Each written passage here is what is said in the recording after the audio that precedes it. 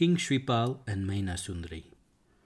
Once upon a time, the kingdom of Champanagar was ruled by King Singrath, who had a son named Shripal by his queen Kamalprabha.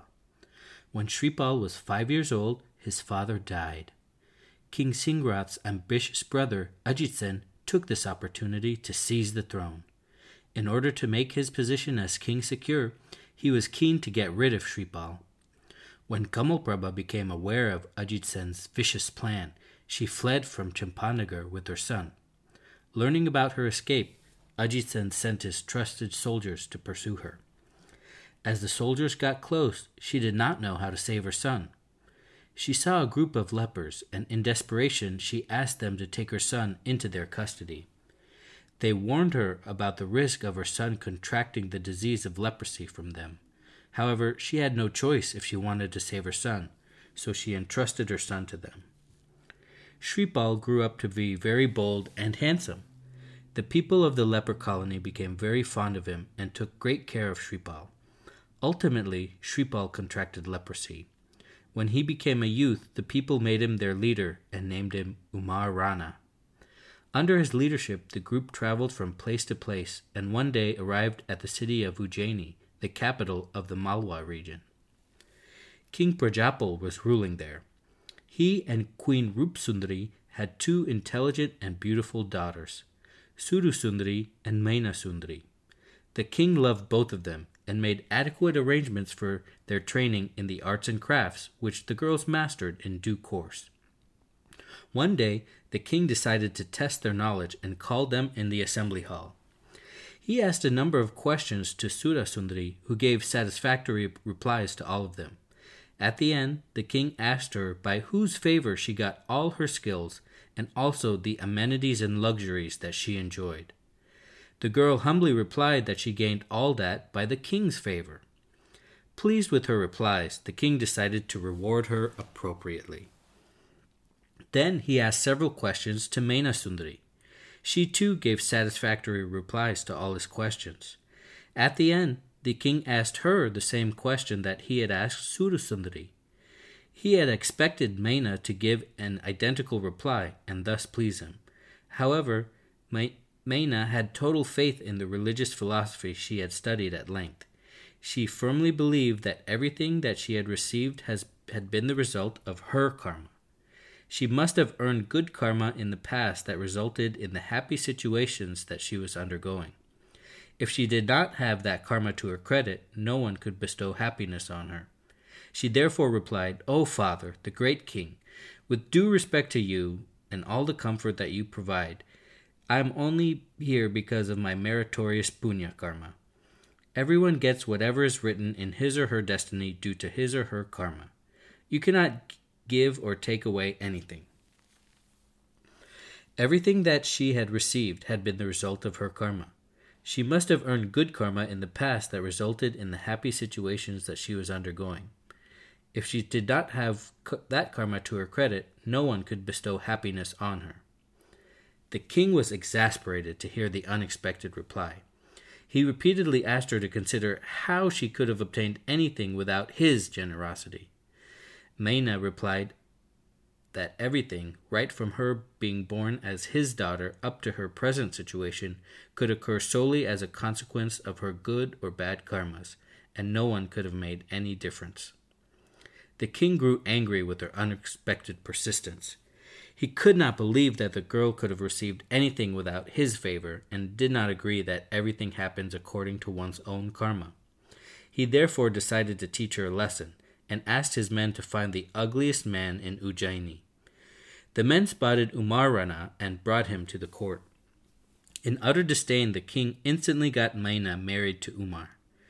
He gave them some basic things and a small house and asked Maina to undergo the result of her karma. Rupsundari was very unhappy at the sudden turn of events in her daughter's life, but she could not speak against her husband's will. On the other hand, the king looked for a suitable match for Sursundari in appreciation of her replies and had her married to Prince Aridman of Shankpuri. Maina was deeply religious. She accepted Shripal in the guise of Umar as her husband and took care of him. She went to temples and heard the sermons of monks along with him. One day, Maina Sundari and her husband went to see Acharya Munichandra and talked to him about their problems and his leprosy disease. The Acharya was a well-known scholar of the time. He advised them to go through the penance of Ayambal Oli, known as Navpad, which can cure all types of diseases. The Navpad Aradhana is observed by meditation and practicing a penance called Ayambal. Ayambal is observed by having only one meal a day of very plain food without any spices, milk, sugar, salt, oil, butter, fruits, or vegetables. Meanwhile, one meditates upon the Navpad. The Navpad are the Arihants, Siddhas, Acharyas, Upadhyas, Sadhus, Jnana, Darshan, and Charitra, and Tap. This penance and meditation is to be observed for 9 days, twice a year, during the months of March and April, and twice a year during the months of September and October. The couple was to do this penance for 4.5 years, resulting in 9 Ayambal Olis. Accordingly, Maina and Shripal devoutly observed the Navpad worship and penance with all its vitality. The result was miraculous. Shripal's skin disease started fading, and in due course he was totally cured of leprosy and regained the skin that he had before contracting the disease. Now he looked like the handsome prince that he had been. Maina was very happy with this result and thanked her karma for that change too. Since the change was apparently brought about by the devotion to the Navpad and practicing the penance, both of them continued to observe it. Once while they were at a temple, Queen Rupsundari saw them. She was shocked to see that her daughter was with a handsome man instead of the leper to whom she was married. Maina understood her anxiety and explained in detail everything that had happened. Rupsundari was extremely pleased to hear that. She told the king that Maina's persistence about the theory of karma had been proven right. The king now realized the truth. Deep in his heart, he used to curse himself for bringing misery into his lovely daughter's life.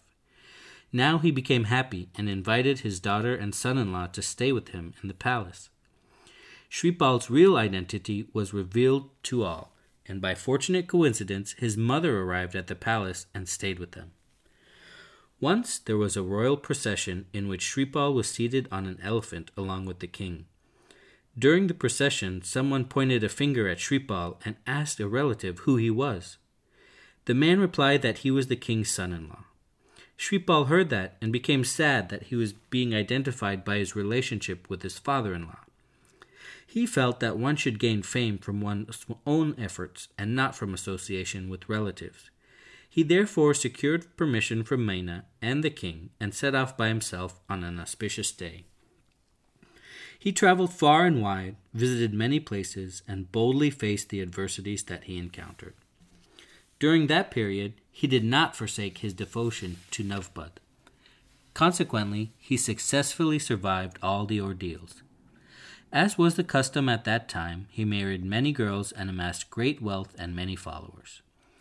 Eventually, equipped with that, he came back and camped outside Ujjaini. His army was so large that it virtually surrounded the city. King Prajapal initially thought that some enemy had come with a large force to conquer Ujjaini. When he came to the camp, he was greatly pleased to recognize his son-in-law. Shripal then entered the city, where he was given a hero's welcome. His mother and Maina were anxiously awaiting his arrival and were very happy to see him. Shripal happily spent some time with Maina, who was dearest to him. Then he decided to regain his original kingdom of Champanagar. He sent a message to his uncle Ajit Sen to leave the throne that he had seized. Ajit Sen was, however, too proud to give it up. Therefore, Shripal invaded Champanagar with his vast army.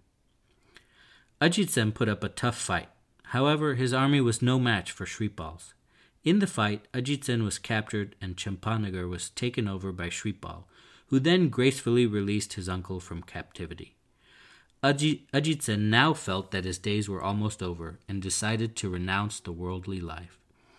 Thereafter, Shripal happily passed the rest of his days as king of Champanagar.